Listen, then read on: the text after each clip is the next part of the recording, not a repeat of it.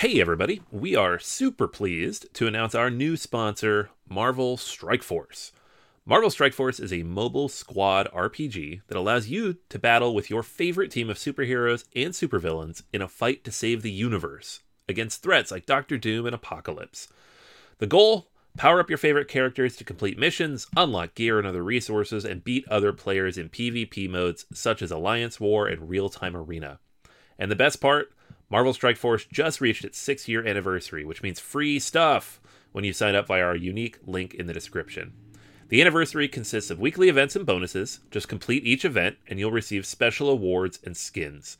Make sure to log in each day and every week to take advantage of all the new characters that are being released specifically for this event. This will be Marvel Strike Force's most generous event to date, so don't miss out. If we have received a unique promo code for every new user, please follow our link in the description and use the promo code MAXPOOL, MAXPOOL. Again, anybody uses that code, it is unique for all new users. Check it out. Once again, thank you so much to Marvel Strike Force for sponsoring this episode. Everybody in your crew identifies as either Big Mac Burger, McNuggets, or McCrispy Sandwich. But you're the Filet-O-Fish Sandwich all day. That crispy fish, that savory tartar sauce, that melty cheese, that pillowy bun. Yeah, you get it. Every time. And if you love the Filet-O-Fish, right now you can catch two of the classics you love for just $6. Limited time only. Price and participation may vary. Cannot be combined with any other offer. Single item at regular price. Ba-da-ba-ba-ba.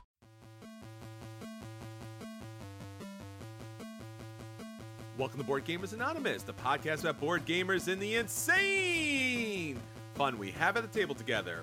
This is Chris. Hey, and this is Anthony. And this is episode 297, Spiel.Digital Hotness.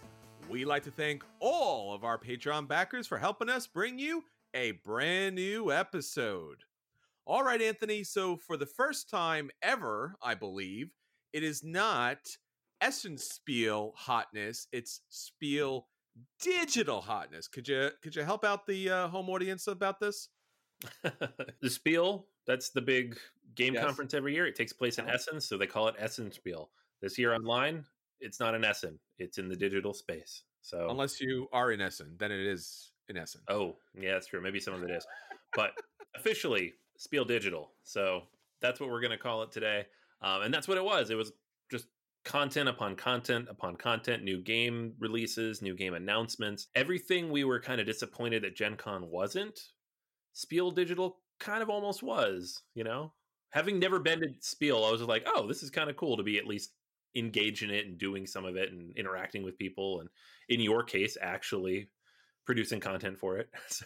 Yeah, I was on TV, folks. Thank you all for showing up at that early hour in the morning. It really meant a lot to have you there. And we had a great time with Repo's production, actually being able to play with the team that put together, obviously with Anton Bauza, but the team that put together Seven Wonders, the new version, was a lot of fun. And our friend Steph from Board Game Geek. So that was great for me. And that episode is still available, so I won't tell you what happened because it was an exciting finish. And the first, second, third place, even I think the fourth, they were all separated by 1 point. So if you'd like to check out that episode and see how I did against the hardcore Belgians out there, you can check that episode out on Twitch on Board Game Arena. So please check that out. It was a special episode, and I was extremely tired, but somehow I was able to pull that off. Yeah, no, it was good, man. It was really good. I was awake at that time. I was around the computer. I was watching Ish, but I was home alone on dad duty, so there was no way I could join the show, unfortunately, due to some scheduling mix-ups we had. But what I saw between taking the dog out and making my kids toast was very good. Well, to be fair, if there was ever a game I could play in my sleep, it is Seven Wonders. So yeah, definitely the right game to kind of roll out of bed and all right, I'm going science. Oh no, I can't go science. So yeah, that was a lot of fun, and it's something to definitely check out. It's a big step for us. And again, thank you all for being there. Thank you all for your support, and especially thanks everyone who supports us on Patreon, because we would not even have closest technology, and I would not have this mic if not for you. So again, thank you so much. Check it out. But Anthony, that's not the only Twitch video that we have up or going to have up. Tell our listeners about a little thing that we do. Little thing we like to call BGA Live. We run a live stream on Board Game Arena's Twitch channel, twitch.tv/BoardGameArena, every Wednesday evening at 8:30 p.m. Eastern Time. And it's awesome. We get together, we talk about one of the many games on Board Game Arena. We kind of run through the news of the week. We do our question of the week. We invite everybody in the chat to get involved. Some weeks, if it's a lighter game, we play it ourselves. And if it's a heavier game, we have friends and colleagues and designers and developers on, and they play the game, and we kind of talk through it and help you all understand it, maybe get people riled up over certain colors. It's a lot of fun. So make sure you join it. This week, we are doing Trekking the World. So a little bit lighter game, something different, and hopefully it'll be fun. Yeah, it looks like a great game. It's on Board Game Arena, so you could check that out right now. But if you have not played it yet, definitely, as Anthony said, check us out on Wednesday. So a lot of fun there, and especially you can watch the video on Board Game Arena. There's an embedded feed there, but we really would love for you to come on Twitch and subscribe so that you know everything that's coming up and it helps support the podcast. So that's what's going on with all the live content, at least right now. We do have a big announcement coming up, but you might have to wait a week or so for that. But Anthony, we have a lot of other stuff that's going on with Board Gamers Anonymous. So why don't you let everyone know? Yep, we got our big old contest. We run this every year or two, asking you all to tell us what your top 20 games are. So we're going to have our big episode 300 blowout here in about 3 weeks. We're getting close. It's going to be our top 100 of all time. We do this every year, and it's a ton of fun. But part of that is we want to know what your favorite games are. So episode 301 is going to be the listeners' top 20 of all time. And to do that, we need you to tell us what your top 20 games are. And we're willing to give away a game to make that happen. So if you head on over to BoardGamersAnonymous.com or the Facebook page Board Gamers Anonymous, you can find a contest where all we're asking for is your name and email and a list of your top 20 games in whatever format you want to put it in. I will then take it and put it into the magic spreadsheet machine, and we'll shoot out a top 20. So if you do that and you have a 20 game list for us, you are entered into the contest, and the winner's going to get to pick one of those 20 games from the final list as a prize. So it's easy, it's quick, just copy and paste it out of Board Game Geek. You don't have to go crazy. Just, if you've done your rankings or anything, just pull them out of there. We love doing this. It's one of our favorite episodes that we do. And the more people who participate, the better, because not only do we get a better representation in the top 20, but I get to look at all the different types of lists people have, which I always have a lot of fun with. Yeah, so absolutely, definitely check that out. One of our favorite lists every year. It means the most to us because we love to know what you guys are playing out there so that this way we know what to be talking about. All right, Anthony, so that's what's going on with Board Gamers Anonymous, BGA Live, and a little something that's coming up. How about our question of the week? Question of the week this week, and if you did watch the live show last week, BGA Live last week, you got a little preview of this. How many of the BGG Top 100 have you played, and which is your favorite? So we asked this question last week on Facebook and Twitter, and then we also asked everybody on the BGA Live Twitch chat. And we mostly focused on some of the ones that came up a lot and our own. So I wanted to run through other people's answers to this question. Melanie says, I've played 30 and own a few that still need to get played. Favorites are Gloomhaven, Jaws of the Lion, Keyflower, Lords of Waterdeep, Roll for the Galaxy, and Through the Ages. Matt says he's played 54 out of the top 100, and Dominant Species is their favorite. Brant, a friend of the show, Brant, has played all 100 because he's an overachiever. Jeez. The only one who said they've played all 100. I have not played all 100 myself. His top 3 are Marvel Champions, Gloomhaven, and Gaia Project, all of which I love. So good job, Brant. Really nice. Yep. Brant, actually, I think he's the one that we first played Gaia Project with, where we sat down and kind of fumbled through the rules at PAX. Yes. So. And you were your eyes rolling back in your head by the second hour. You're like, what are we doing? I don't even know what's going on here. I just want to go home. Why have none of you played this? Well, if it makes anyone feeling better, our friend Dave on his own posted a picture of us at one of the Envoy conventions where you and I are playing the Zaya project. Ugh. And I had a post there. I was like, Chris got the win. Anthony got a headache. More than a headache. Got some rage. It Well, was awful. I was What a trying to be bad polite game. there. Oh yeah, that's one of my lesser gaming memories. There you It's go. a strong Dave. memory. It's a good story. There you go. All right, so some other answers here. Martin says he's played 56. Favorite is Anachrony. Just recently discovered Too Many Bones, though, and it's growing on him quite a bit. We have Howard, friend of the show, mentions he's played 43, and recently he's all about Marvel Champions and Gloomhaven Jaws of the Lion. We have Scott, who's played 43. Orleans is his favorite. We have another Scott who's played 35, and he's on Mars right now. So everybody kind of has a different game that they love out of the top 100, which is kind of cool. We mentioned this on the show. I'm at 85, I believe, and mine is War of the Ring because that is my number one of all time. Mm-hmm. And what was yours again? I'm at 81, and my perennial favorite of all time has to be, surprisingly or not surprisingly, Seven Wonders. Oh yes. It was there in the beginning. It's still there now, and it obviously gets me up in the morning. So yeah, Seven Wonders. It's true. You can literally say that now. That's good. It's true.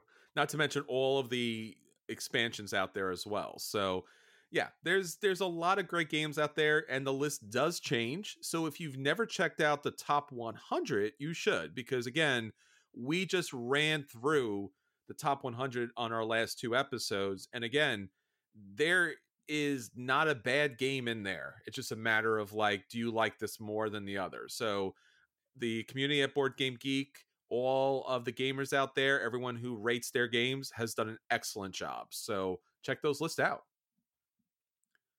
All right, Anthony. So that's going to be what's up with our listeners. If you would like to let us know all of the fun things, especially all of the fun games that you are getting out to the table, or your personal top 100, or especially your top 20, definitely hit us up on all of our social media.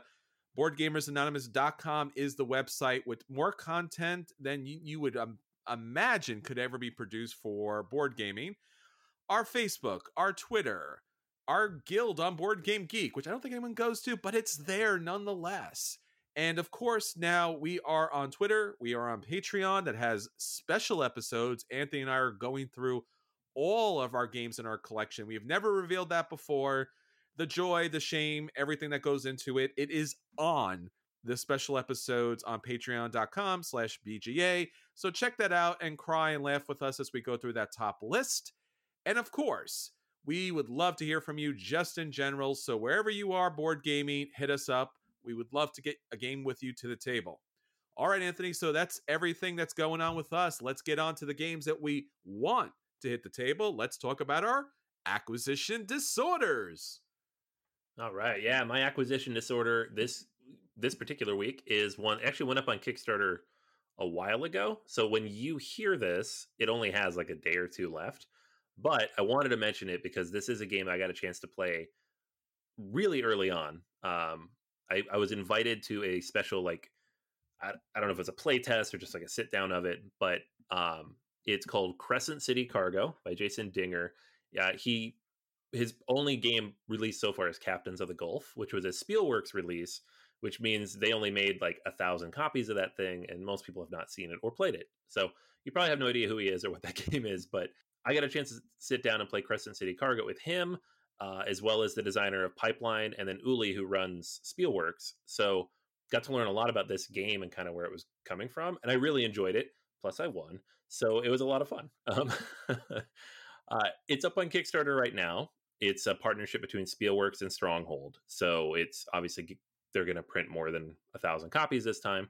They are already backed. They have like 500 plus backers, so it is a economic game, and the idea of this is that you're moving stuff around in a port and trying to obviously generate points. So on your turn, you can do one of 7 different things. You can get goods from the warehouse. You can deliver those goods to trucks in the port area. You can build and upgrade your trucks to, of course, make them more efficient and carry more stuff. You can build offices that give you special bonuses and kind of make the game more asymmetrical as you go. You can hire workers because of you need them to both deliver stuff and run the trucks in the offices, or you can advance on the administrative track. So you'll get more abilities to upgrade all those basic actions. So it's kind of like a fairly straightforward pick up and deliver type of mechanic, but with a lot of different like Euro layers placed on top of it. I'm not a huge fan of like traditional pick up and deliver because they often tend to tilt a little more towards the just sprawling, dice throwing, big, long kind of game. I know there's a few really good straight Euro pick up and deliver type of games, but this one hits that pretty well for me. So I really enjoy it quite a bit. And I mean, I've only played it the one time, but I did like it a lot. And I remember thinking, like, when is this coming out? I want to check it out. So it's up on Kickstarter now. You can back this alone, I believe, for $59, or you can back it along with Captains of the Gulf, which they're reprinting with this, and get that on board there. I think for $100 to get both games. So a pretty good deal because Spielworks games are typically $100 out of the gate by themselves. And that's what Captains of the Gulf originally cost. So you're spending about half that and you're getting a slightly better version of it because they're going through Kickstarter and they've upgraded a lot of the mechanics. We've got solo rules thrown in there. The game's been streamlined a little bit in the case of the Captains of the Gulf.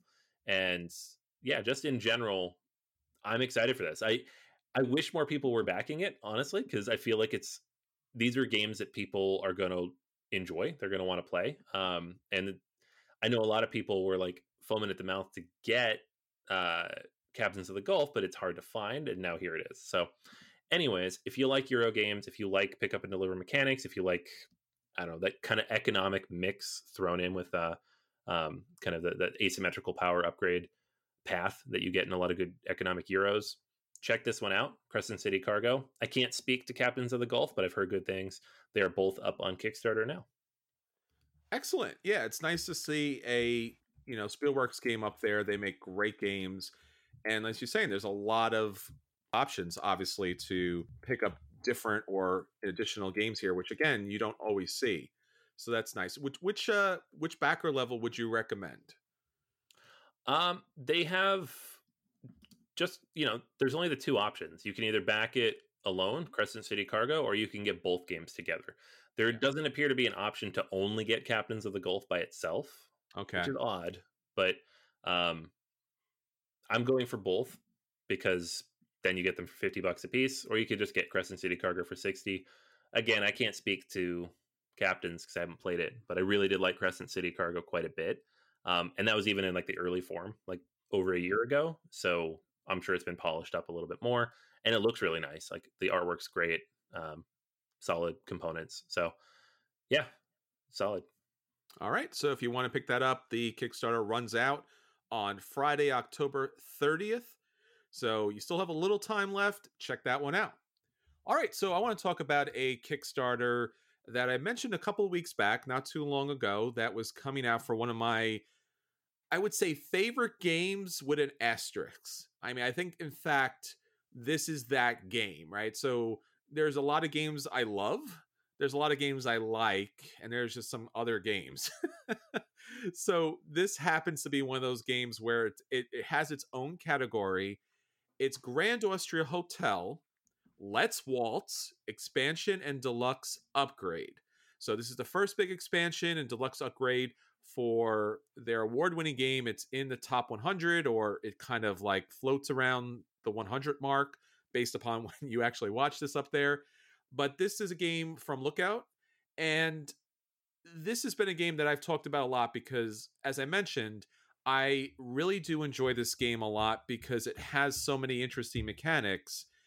In particular, a lot of these dice rolling, and then once you roll the dice, then choosing the dice lets you choose, an action. And then based on how many dice are out there, you are going to get a certain power. Now, this is a game from Simone Luciani and Virginio Gilli. And again, great game, nice Euro game. And basically what you're doing is you're running a hotel and cafe, and you're trying to make this Grand Austria Hotel out of this little kind of startup.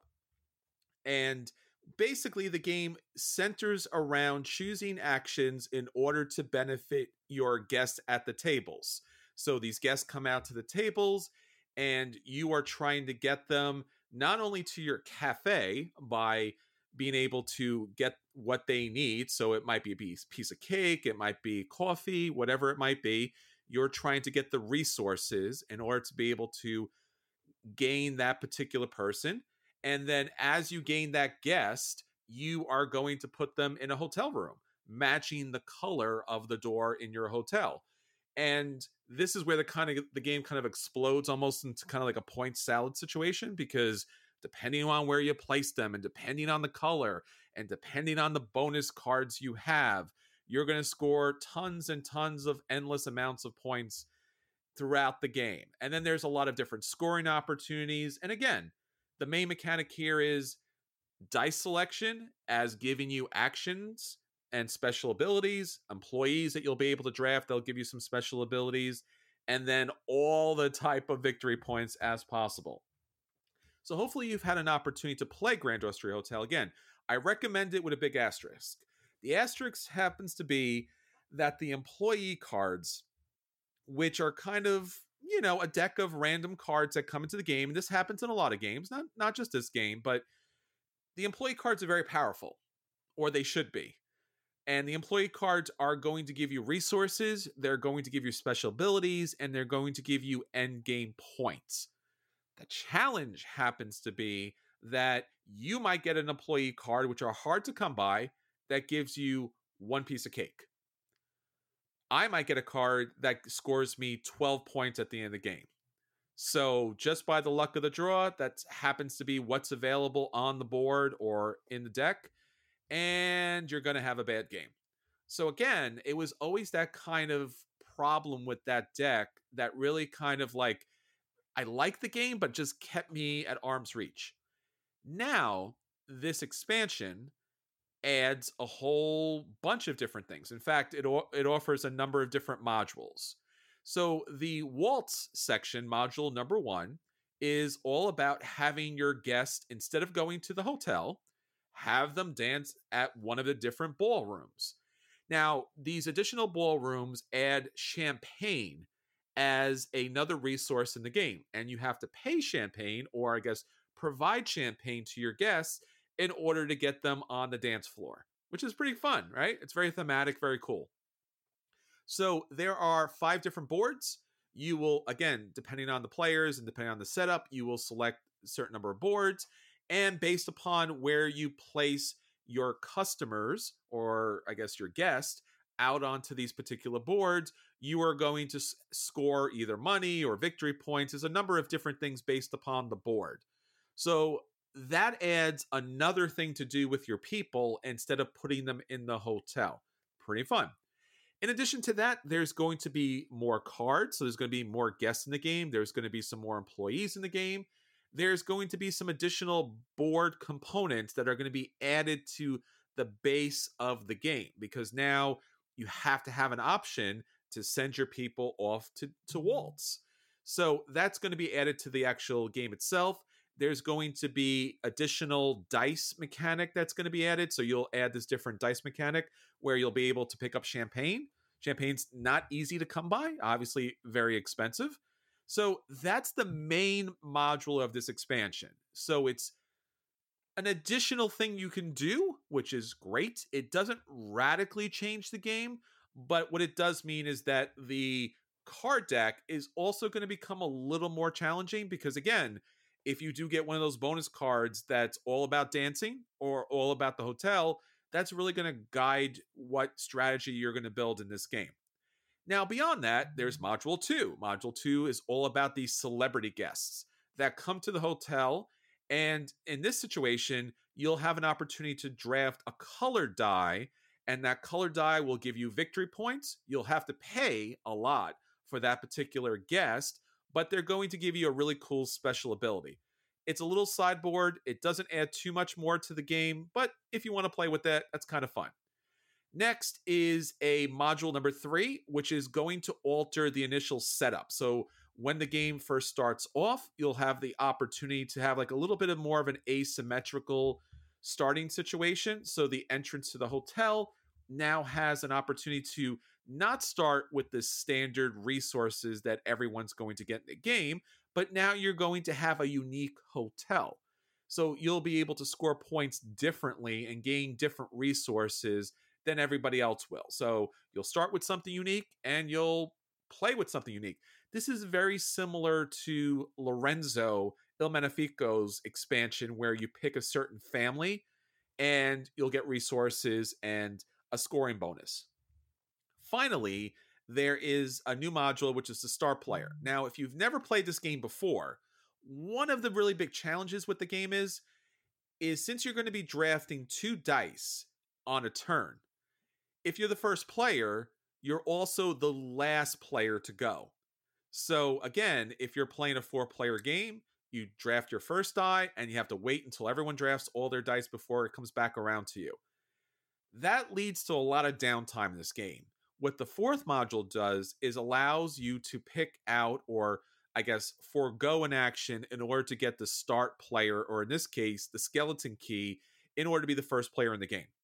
So this adds an additional little sideboard that goes into the game. Obviously, this is here to correct some of the challenges where you're just waiting for your turn throughout the game, and it's kind of problematic. So I would say like Lords of Waterdeep, where you're kind of skipping an action to be able to go first because you get first access to the good stuff. Well, that's pretty much what is going on here. I should also mention that they deluxeified the game. So basically what that means is there's new card artwork. There is new upgraded components. There's a lot of components in this game, a lot of the different little chits, a lot of the food cubes are actually now whatever the pieces of food and drink happen to be. So you'll get 120 shaped wood resources. You'll get some new additional random pieces like first player markers and things like that. If you do have the base game, you can pick an upgraded pack that just replaces the pieces and the card art, which is great. I really appreciate them doing that. That means a lot. If you don't own the base game, you can also pick the base game up here as well. There's a lot of different backing levels here because there's a lot of extras that you can back here. You can add on to the game. There's sleeves, there's a dice tower, there's an insert. There's a lot of stuff here. And in fact, they do have an add-on bundle where you can actually buy everything all at once. It's pretty expensive, but you'll have an opportunity to pick up all the things. They're adding stretch goals. I'm not sure at the end, I guess we'll find out, how much new stuff is Kickstarter exclusive. Right now, there's only a couple of things, but if you've never played Grand Austria Hotel and you're interested, this would be a great way to pick it up. Or maybe, again, look at the Kickstarter exclusive stuff and figure out if it's worth backing now or purchasing later. This project will wrap up on Saturday, November 21st. You have plenty of time to check it out. That's Grand Austria Hotel, Let's Waltz, Expansion, and Deluxe Upgrade. Yeah, I'm in. I dig it. Done. Actually, I did it. I did it, folks. I would have been in either way. Yeah. You love this podcast. You listen every week. Oh, that's true. I do. Man, you got me. It's funny, actually. I saw this on the spreadsheet this morning. I'm like, wait, is this on Kickstarter? So I might have missed it anyway, as if you hadn't mentioned it. So there you go. Come on. How many times have you actually backed something after I talked about it? Come on. A lot. All right. The next time my wife sees you, y'all gonna have a chat. Oh no. All right, so that's our acquisitions for this week. There's plenty of other great stuff out there, but let's get on to the games that hit the table this week. Let's talk about our At the Table. So Anthony, what did you get to the table this week? All right, so I got Roman Roll to the table. This is a roll and write game from Nick Shaw and David Turchi from PSC Games. And PSC Games, they're known for kind of not quite, I mean, they're war games, but like middle weightish, not like the big heavy duty stuff. So like Quartermaster General, Lincoln, Blitzkrieg, lighter things, more creative takes on the wargaming formula. Roam and Roll is not really any of that, although it does take a very popular time period and theme from many war games, ancient Rome. And what you're doing effectively is you are building up Rome collaboratively. So there's a center board at the middle, and you have your pen, and you're going to take various actions based on the dice that you roll. And when you build something, it's going to go onto the center board based on where your particular piece is. So you're going to move that around, and you're going to be able to build there next to everybody else. And where you build will impact how you interact with everybody. So if you build next to somebody else's stuff, you get a bonus for that. They get to activate their building, so on and so forth, right?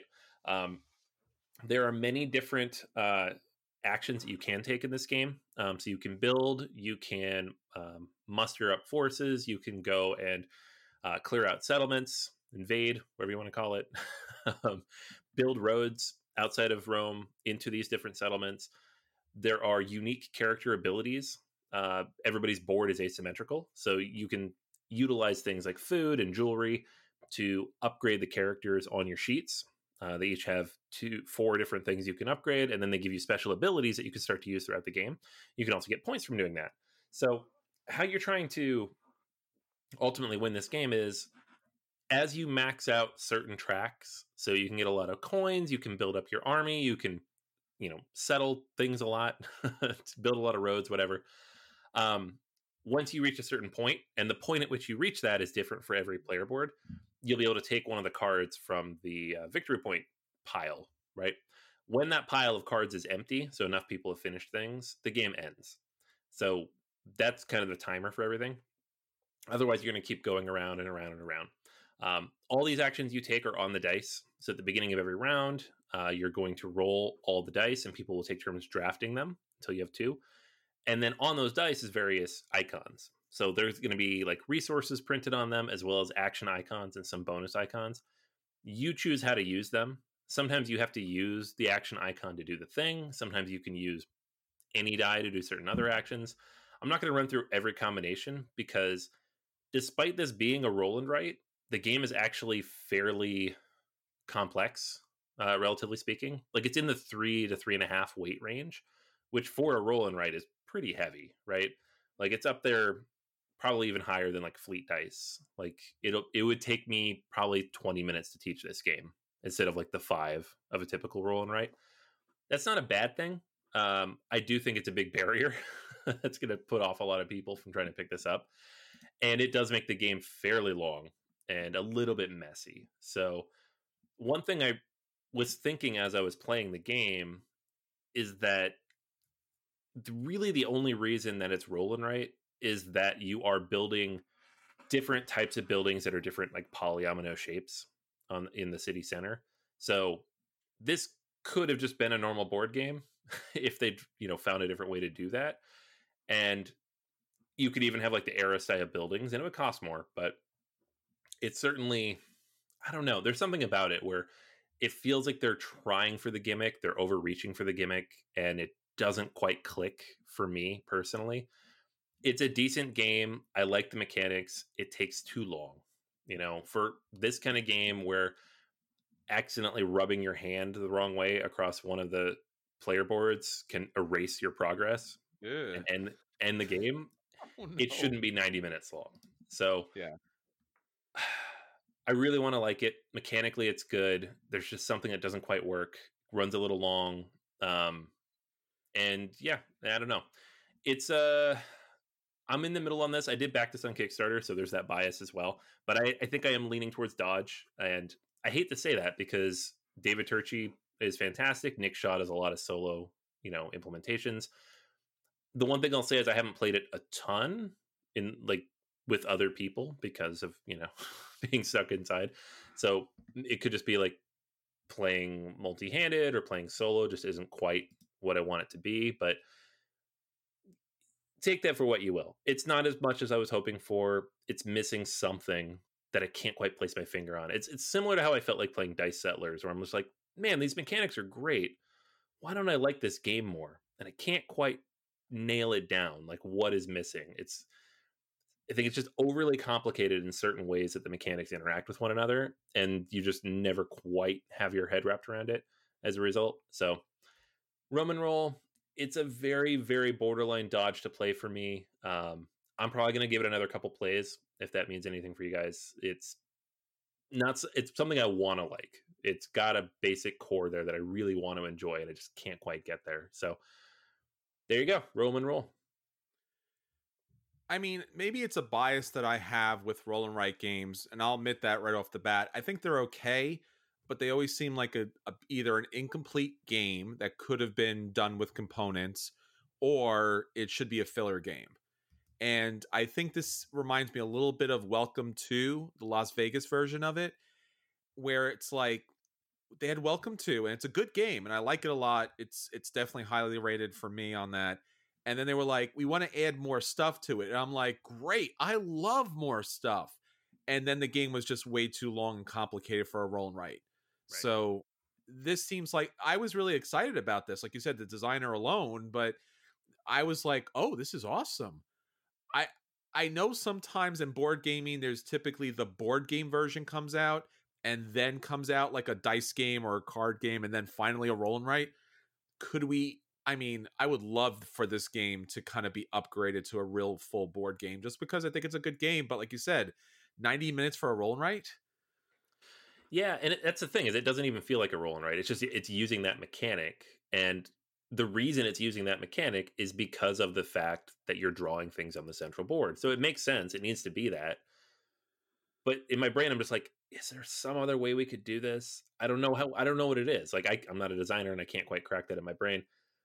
But and it's not to say that you can't have more complicated roll and writes. Like Fleet the Dice game is fantastic. It's one of my favorite games from last year because it does it really well. And that game is longer. It takes an hour, hour and a half, and I'm okay with that because it works. It just works in terms of the engine building.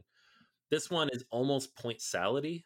Yeah. I think it's part of it. It's just which is, I think a lot of roll and writes are point salady, but this one in particular, you're just like you can go any of these like 6 different paths. There's no real clear indication of how to do it.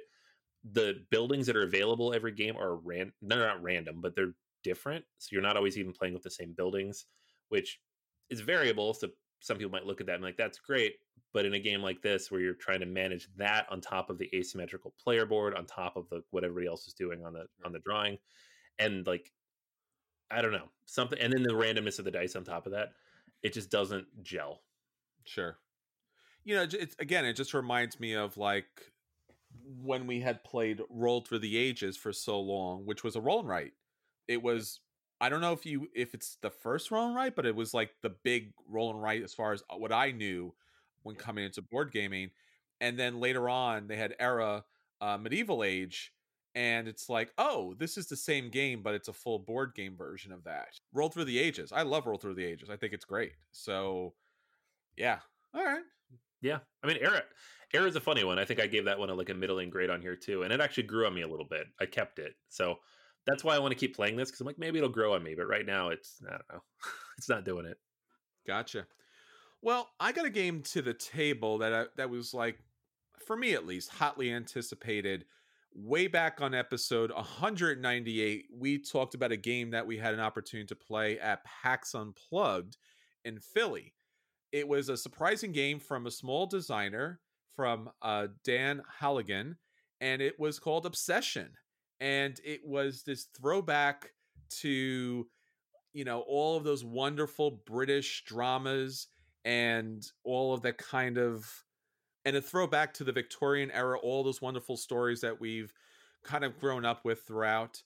And it had this really unique card building situation where you're building up your deck, and your deck is all of these different people who would visit your estate, and then your estate itself had servants that would activate different events, and the different events on your board were these really nice chunky tiles that required certain servants.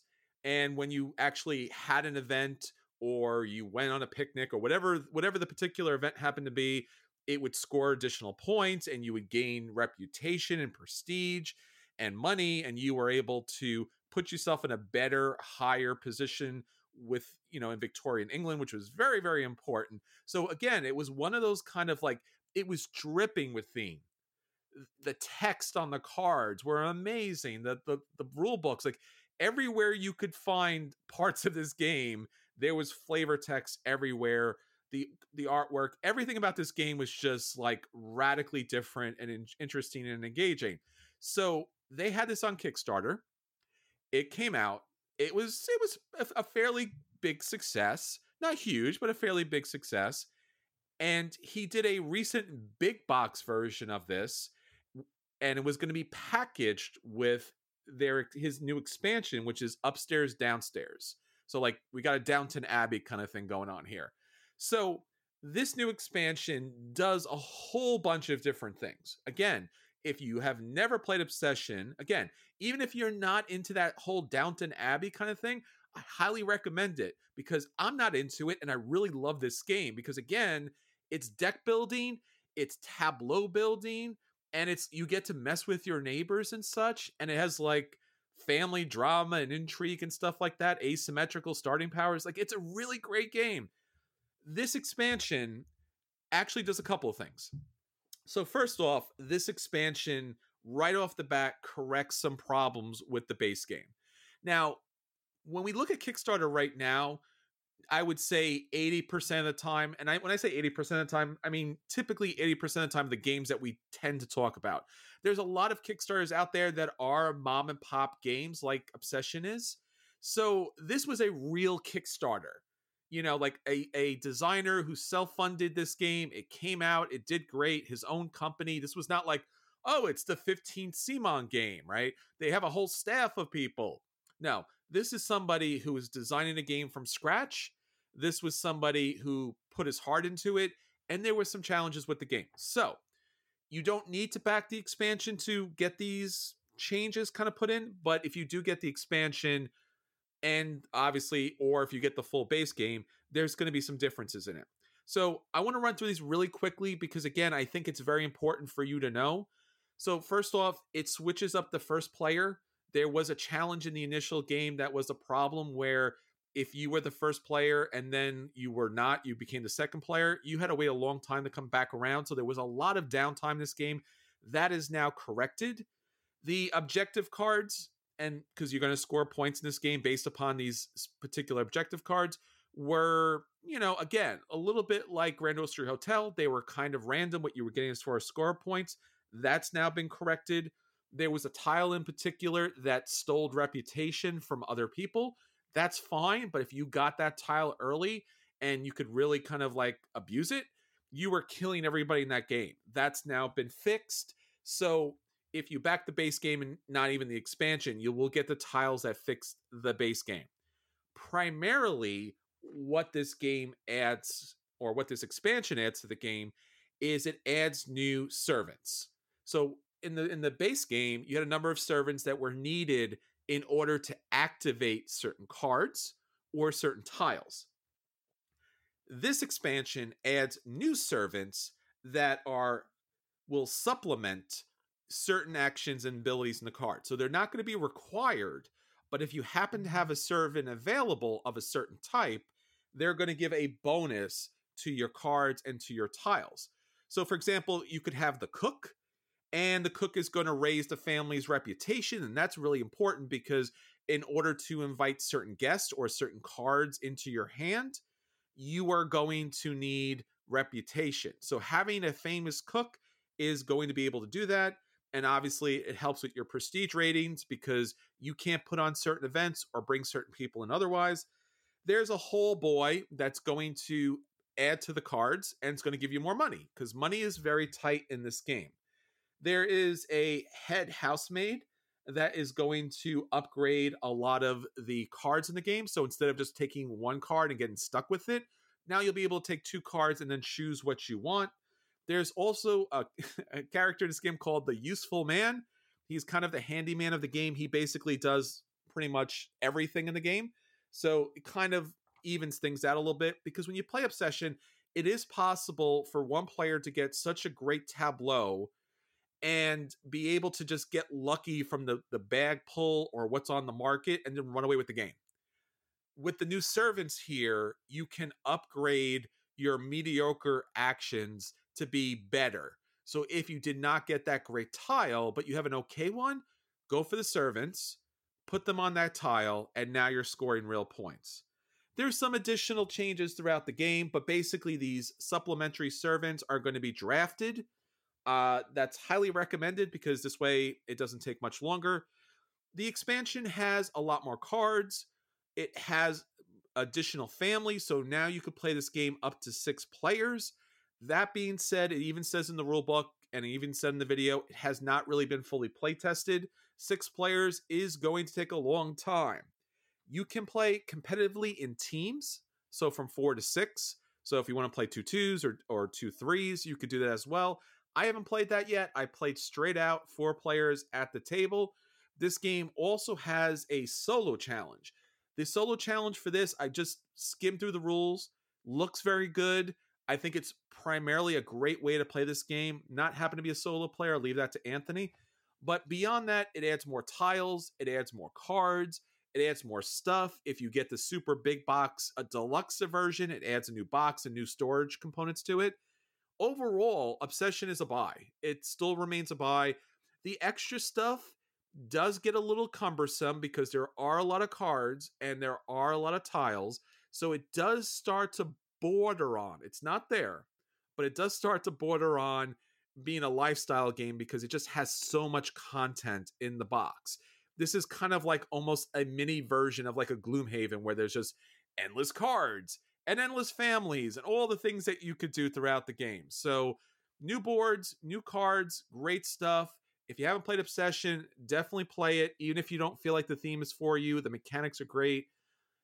This expansion fixes a lot of things. There's an errata online, so even if you do have the full super deluxe version now, there's still some rule changes that are out there.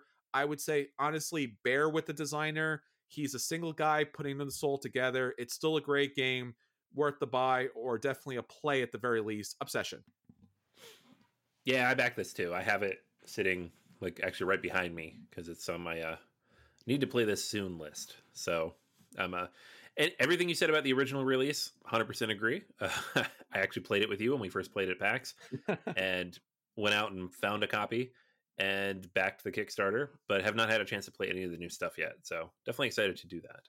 Yeah, I'd recommend the solo play because it really looks like he put a lot of work into it.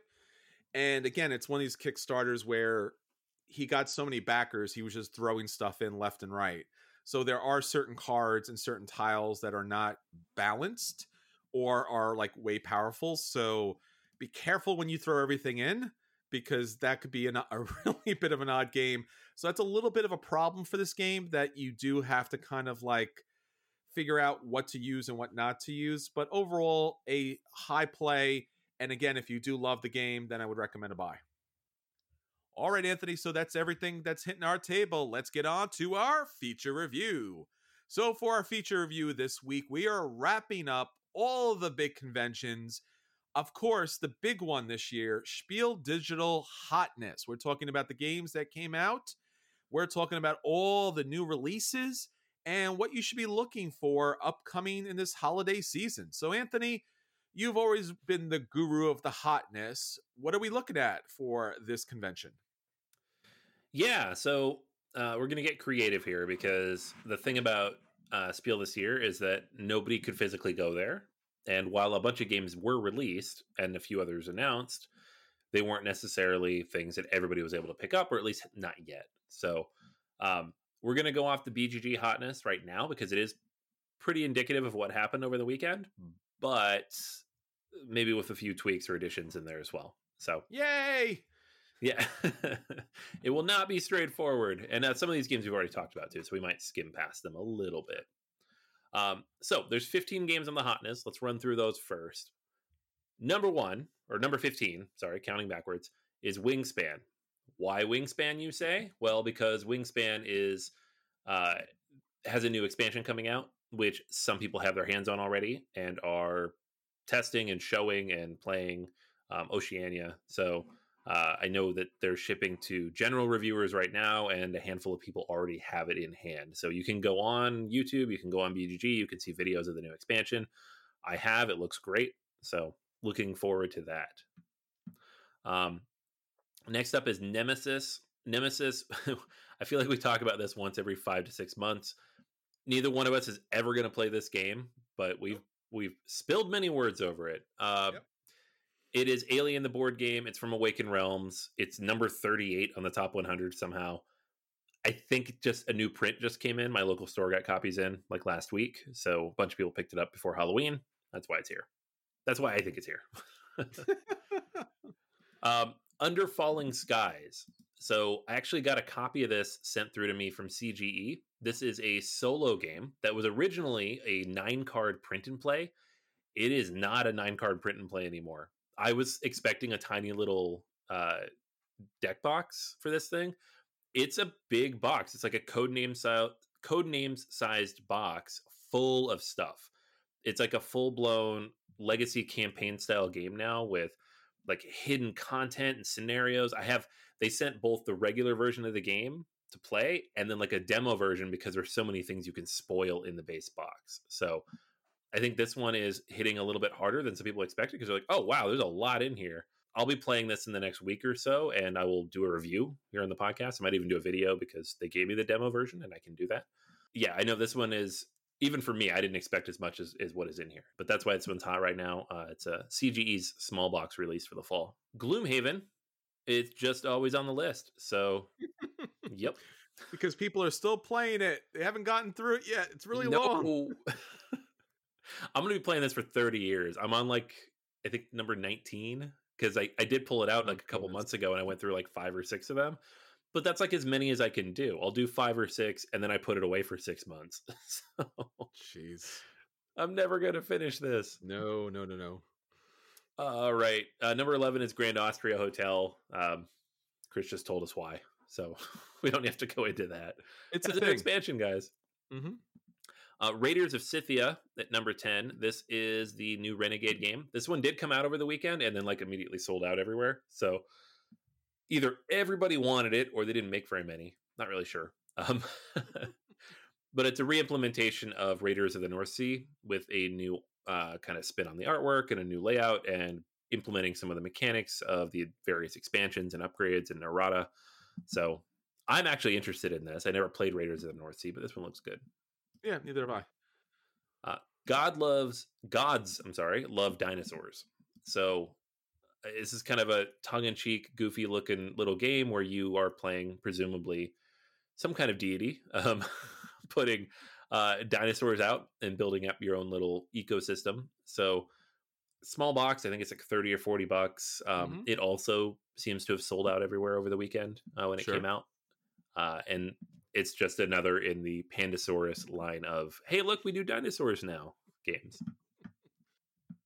Next up on the list is Descent Journeys in the Dark, which doesn't have anything new coming out. But you know what is coming out? Descent Legends of the Dark. And that's why it's there. Because there's there's no information up there yet. So other than the price, which is a lot. Yeah, so they have finally put up a page for Legends of the Dark, but it hasn't pushed into the... It's not in the Hotness yet, and there's nothing there. Yeah. But we did get, like, a bunch of information from Fantasy Flight. They put pages up. So we have a giant box game. It looks like it's their version of Gloomhaven, but with an app. And it's $175. Bam! That's all I know about it. I was like, once I saw the price, I was out. Like, no, I'm good. They should just name it $175, the dungeon crawl, and you'll be like, I get it. But they do have a little short video up for it, which basically shows the 3D terrain and the miniatures look pretty great. So I'm sure it's going to be fantastic. It's $175. So again, it's another one of those big games where it's an investment before you even get it to the table. So hopefully we get it to the table. So we'll let you know if it's worth the investment, because I think this was something you and I had talked about a long time ago, way back when we kind of predicted this was going to happen, which is games are getting more and more expensive. They're almost like buying a console now at this point. And that's fine. I want these designers to make all the monies. I really do. I love these designers, and I honestly would just give them all the monies if I had all the monies. I don't. So unfortunately, they have to charge all the monies. That being said, it's hard to get these games to the table because it's almost becoming an arm and a leg, or at least a 3D arm and a leg, or something like that. It's I so don't know. much. It Yeah, is. and the crazy thing too is that this is Act 1 of 3. I know. It's not even a full game, I which know. I know we're being kind of hypocritical because we've both bought games on Kickstarter that with all the content cost like $300. Oh, sure. I know that And guy. yeah. He's me. Oh no. The Kickstarter backers coming from inside your house. But yeah, I don't know. With the price combined with the fact that there's more stuff coming out, combined with the fact that it's an app-based game and a lot of people just don't want to buy those, I guess we'll see how it does. I don't know. Yeah, Maybe there's a ton of people who want it. I don't know. I'm not criticizing the price. I want this. I'm just saying it's just hard to know if it's worth the price because it is that, that big. I mean, even Gloomhaven when it first came out was not that expensive, right? What was it, like $80 or something when the first version? Yeah. The first Kickstarter, yeah, it was $80, but then he kept adding stuff, and eventually he was like, "I'm losing money." So, Yeah.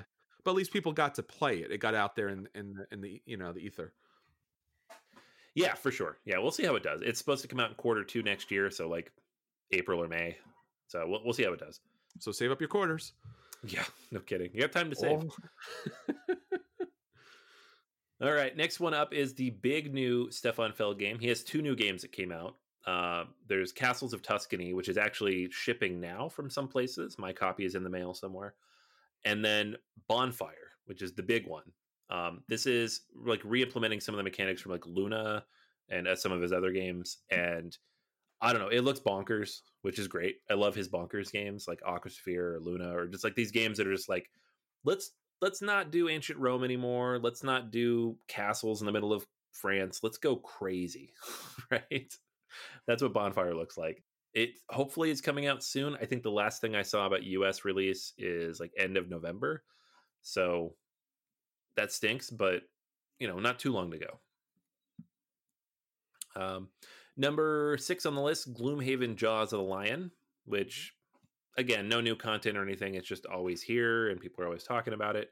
I have a copy sitting around here somewhere I got from Target. I have not opened it actually. I ironically opened up the big box instead of opening that one last month when I pulled this out. Cloud Age is the new Alexander Pfister game, which moved up on the list a little bit. This one is coming from Capstone Games, I believe, next month. So it should be shipping pretty soon. It's looking pretty good. I mean, just if nothing else, it's a different theme. We've talked about this before, but it's like this Mad Max style blimp-filled, crazy-looking thing. It's not like frumpy looking dudes in the Caribbean. No, we like crazy themes. The more crazy, the better. Yes, sir. Speaking of frumpy looking dudes, we've got Anno 1800, Martin Wallace's new game. This is based on a PC game though, so it's not really his fault. The theme was already there. Sure. Cosmos has been doing these like digging into board games based on PC games. They did like City Skylines last year, which wasn't very good. We'll see how this one does. It's Martin Wallace, so it can't be bad, right? I hope not. No, it looks really good. I like it. Yeah, so I'm hoping it's good. Video game theme is always interesting. It's got tech tracks, which I love in any game, and it's kind of a racing mechanic too, which makes sense when you're doing shipping. So we'll see how it goes. Very cool. Praga Kaput Regni, Vladimir Suchi's new game. There are now videos up of this. Some people have their hands on it. They've been playing it. I don't know when we can get our hands on it. I think Rio Grande picked it up, so it'll probably come out in like January, February. That's usually when their big new game comes out for the year. But I talked about this as an acquisition disorder, and I really would love to get this game because it's Suchi, man. My boy Suchi. Yeah, it's the Underwater Cities follow-up. Like, you got to get in on that. I know he's got other good games, but that's the one I go to. That's true. All right, number 2 right now is Hallertau. This is the new Uwe Rosenberg game. It is, it looks to be a big box game. It's like 80 euros, I believe, which means in the US it's going to come out between 80 and $100 probably. So big box. We've got Clemens Franz artwork on the cover. You've got expert level Lookout Spiel game. It's got all the hallmarks of a classic Uwe Rosenberg game, which we honestly haven't had like one of his big box games in a while now. Yeah, So it's true. this one is about growing hops in Bavaria in Germany. Okay. So I don't know if you're actually making the beer or just growing the hops. It looks like you're just growing the hops, if I'm being honest. But like, who knows? I don't know. We don't know a ton about it, like mechanically. It is out now. You can order copies from the Lookout Spiel website. Mhm. It will cost you all the monies, so I don't recommend boy. you do it because it's Ugh. like $50 to ship it overseas. But Oh, jeez. the US version will probably come out sometime next spring because it's the Asmodee funnel. It takes a while to get here, but it looks interesting. Like, it's big sprawling boards. You've got all these different, cards that are going to be flowing through these different mechanics that you're working with. You have a tableau in front of you where you're placing different things down that are going to build out and generate different resources. So a lot of the hallmarks of an Uwe Rosenberg farming game, but Mhm. And worker placement, of course, because it's an Uwe Rosenberg game. We'll see how it goes. Yeah, I like this. Looks nice and clean. Yeah. We'll see if it's in like the Newsfjord level of games where it takes an hour or two, or if it's in the Fields of Arl and Sure. the big Viking level, Caverna level type of game. All right, and then number one on the list is The Lost Ruins of Arnak. This is CGE's other big release for the fall. Big box, combination of worker placement and deck building. I actually got a copy of this as well, so this is next up on my table. It's sitting there waiting to be played, and it looks fantastic. I really liked their most recent game, Sanctum, but this one, just looking through the rules, fiddling with the bits, like, it just looks like this big sprawling, just, I don't know, it's like what CGE is, to me at least, known for, is these big, massive, meaty games that manage to weave in the Euro mechanics into a system that doesn't normally have them. So I'm excited for it. This is a theme I always really like, though, like exploring in the jungle. So we'll see how it goes. I'll probably review this one next week or the week after, but so far so good. It's looking good. All right. And then just a handful of other things that kind of popped up in the videos and the feedback that we got. The Red Cathedral is a new game that is up right now. I think some places got copies in, actually. They are sold out of them, of course, quickly. This is from Devere Games, our friends over there that we've worked with before. And it's about building St. Basil's Cathedral in Russia before the Soviet Union. And it looked really cool, actually. I kind of overlooked it, despite the fact it was at the top of that Essen list. But based on what I've seen in the videos now, the unboxings and everything, it's looking like a game that I'll probably want to pick up at some point. So definitely can see why people are hot on that one. Another one that I hadn't actually heard of yet, so I saw this one for the first time this weekend, is Furnace. This is the new game from Ivan Lashin. And Ivan Lashin worked on Smartphone Inc. So, Ooh. Yes. So this one instantly got my attention. It's from Hobby World, so it's not from the same company, but it has a really stark, cool, industrial-looking cover. It's got auction and bidding, fixed placement, it's got card drafting, but at the end of the day, it's an economics game. So you are a 19th century capitalist building up industrial corporations, trying to make the most money. So it doesn't look like it's heavy at all. It looks like it's like an hour long. So similar like Smartphone Inc., kind of like boiling things down. But thematically, it's like following along with like things like an Arkwright or a Brass, in that weight range and simplicity of like a smartphone, where the complexity comes in the decisions you make, not necessarily the mechanics. So I'm pretty excited for this, actually. It looks really good. Yeah, absolutely. And then just for you, because I know you'll love this, Trois the Dice game. So this is the first I've actually seen of the mechanics of this. They announced it a while ago, but they hadn't actually put any information up. So there's a few videos up now. It's a roll and write. I mean, of course it is. Everything's a roll and write these days. There's a little circular tableau in the middle. It actually moves around to tell you how much the dice cost. You roll them out, and then you have to pay for them based on where they're located. So you are paying for dice, but there's always going to be at least one or two that don't cost too much. Similar to Trois. Same art style. It looks really good to me as someone who likes roll and writes and Trois, but this is like your anathema. It's true. Well, it's a game. So who knows? Who knows? Maybe I'll like it. Maybe that's the version that'll win me over. So I'm looking forward to it. I'm open to it. You sound so excited. You know, it is what it is. Yeah. So there you go, guys. That's about 20 or so games that were either announced at Essen, released at Essen, or played or discussed online at Essen over the weekend. All right, so that's everything for this week. Until next time, this is Chris. And this is Anthony. And we'll save you all a seat at the table.